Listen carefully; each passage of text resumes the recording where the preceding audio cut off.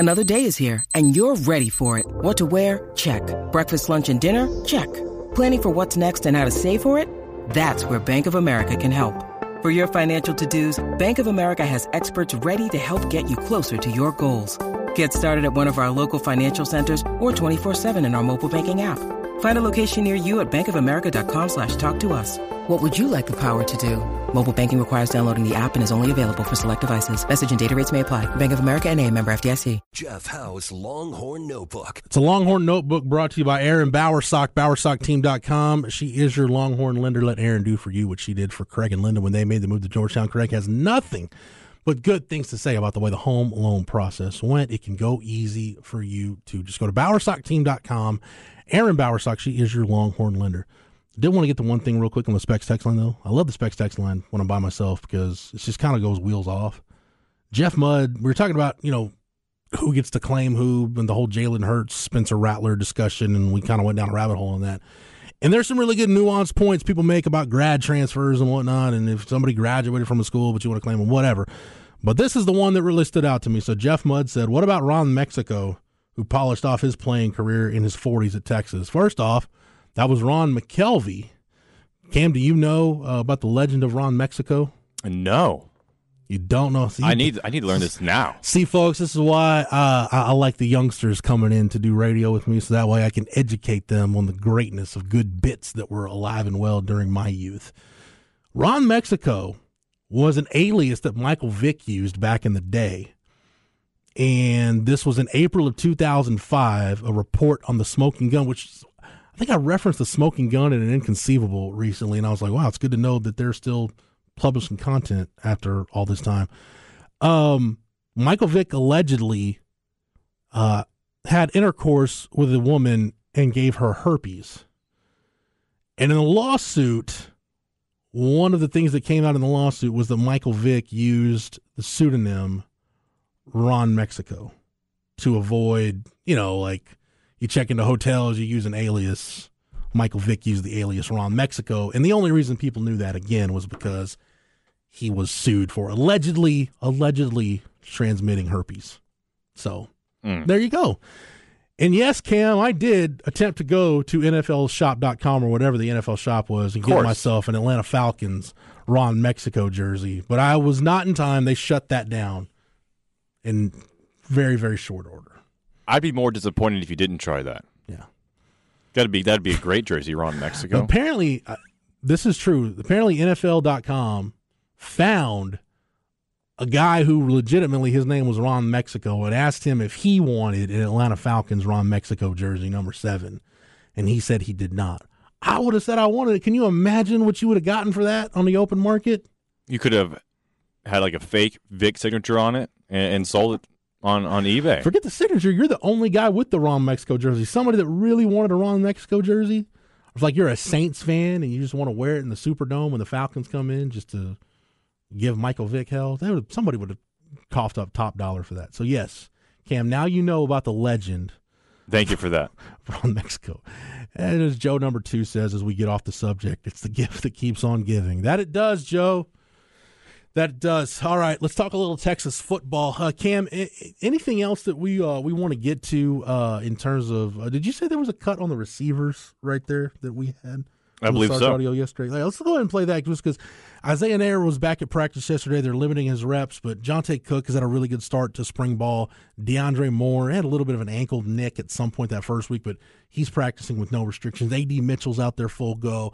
Xavier Worthy, again, 2 fully functional hands. Jordan Whittington's back. So, again, this wide receiver core has a chance to be, I think, the best wide receiver core in the Big 12, and it's got a chance to be one of the better wide receiver groups in the country. I can't put it there yet just because of the issues we saw at that position last year and how much Sark has talked about throughout the offseason, really going back to late last season about the need to improve the passing game in 2023. But here's a little bit from Sark yesterday after practice on the wide receivers. Well, I think the one thing you notice with both of them, they both have been really well coached, whether it's fundamentals and techniques, or even scheme. That they've been around a lot of football. It doesn't feel like it's completely foreign to them, and it's allowed them to play fast, right? And they haven't been perfect. I mean, there's still errors that occur, and believe me, they're going to have errors. It's practice 4 of spring ball of their first spring practice of their career here, but their ability to kind of digest systematically and fundamentally and techniques and what we're trying to do, and then apply it in practice for true freshmen has been pretty impressive. Because Worthy was that way. Same thing, though, like we touched on earlier, these guys are here now. Xavier didn't show up until the summer, right? So they've got a little bit of a head start, so hopefully they can keep leaning into that and have an impact on the team. So, yeah, that was Sark talking about DeAndre Moore and Jonte Cook. Cam, I'll make it producer's choice for the last cut of the Longhorn Notebook. You pick one. Anything that we haven't played yet that you think the listening audience should hear from Sark yesterday? Well, you mentioned the question you posed to me was which 3 guys who returned back to practice were you most excited for? We talked about Malik Murphy. We talked about Isaiah Nair. We didn't really talk about Jonathan Brooks. Right. I thought Jonathan looked good today. First day back. Obviously, coming off the surgery in the offseason. He looks strong. You can feel like his body's changing. Definitely a confident player. He's going into year 3. And that's a positive thing. That room has got great competition as well. We don't have Keelan out there yet, but to have Keelan and Jonathan and Blue and Cedric Baxter, Savion Red, that room's going to be solid. And we know there's going to be, a new face or 2 or whatever it looks like compared to what it looked like a year ago. So to have Jonathan back is a real positive for us. I'm excited to see that room develop just because I like, just watching C.J. Baxter run around. It looks great on the hoof. That's what you want your running backs to look like. You hope the high school stuff translates. And it shouldn't take you that long to figure out if it's going to translate. Like I said, running back, of all the position groups, it's usually the easiest one where you find out. It's usually the easiest to translate to, where the skill set translates to the college game. And it's usually the one you find out the quickest, whether a guy can get that skill set to translate from high school to the college game. Think about any great running back in Texas.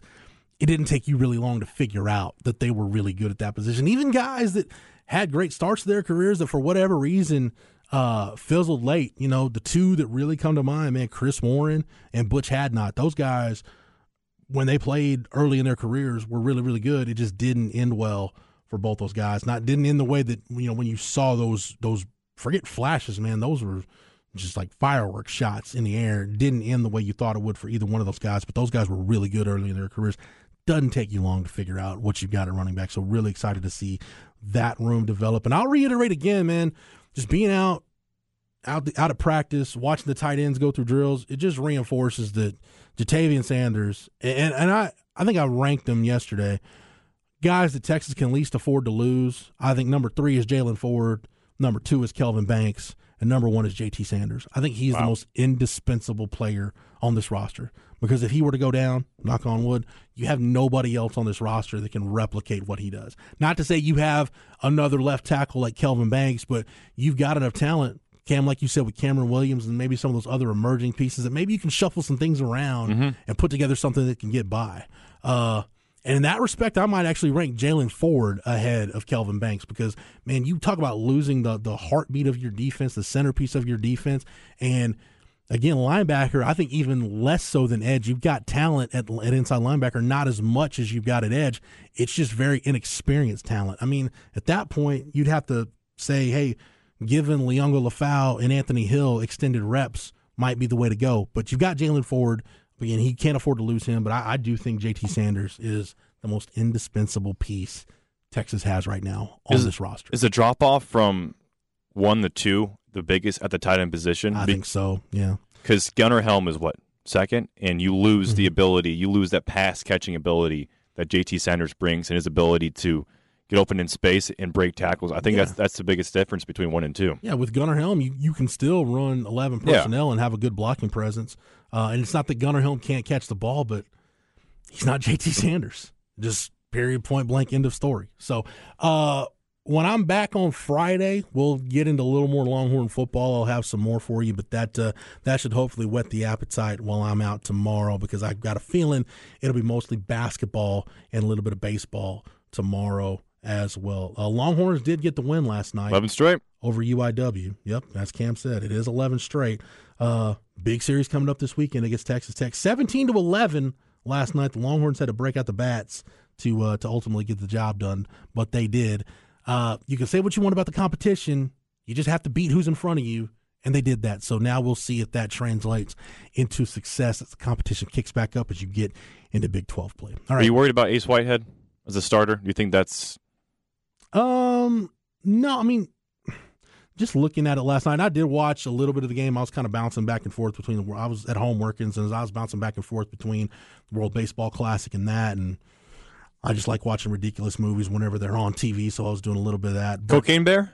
No, didn't watch Cocaine Bear last night. DJ Burke had the best night out of the bullpen, 1.2 innings, walked one, struck out one, 2 hits allowed in 1 2/3. Heston Toll came in and wasn't that great, gave up 3 earned runs. Ace Whitehead gave up 3 earned runs. Cody Howe gave up 2 earned runs. Zane Morehouse gave up 2 earned runs.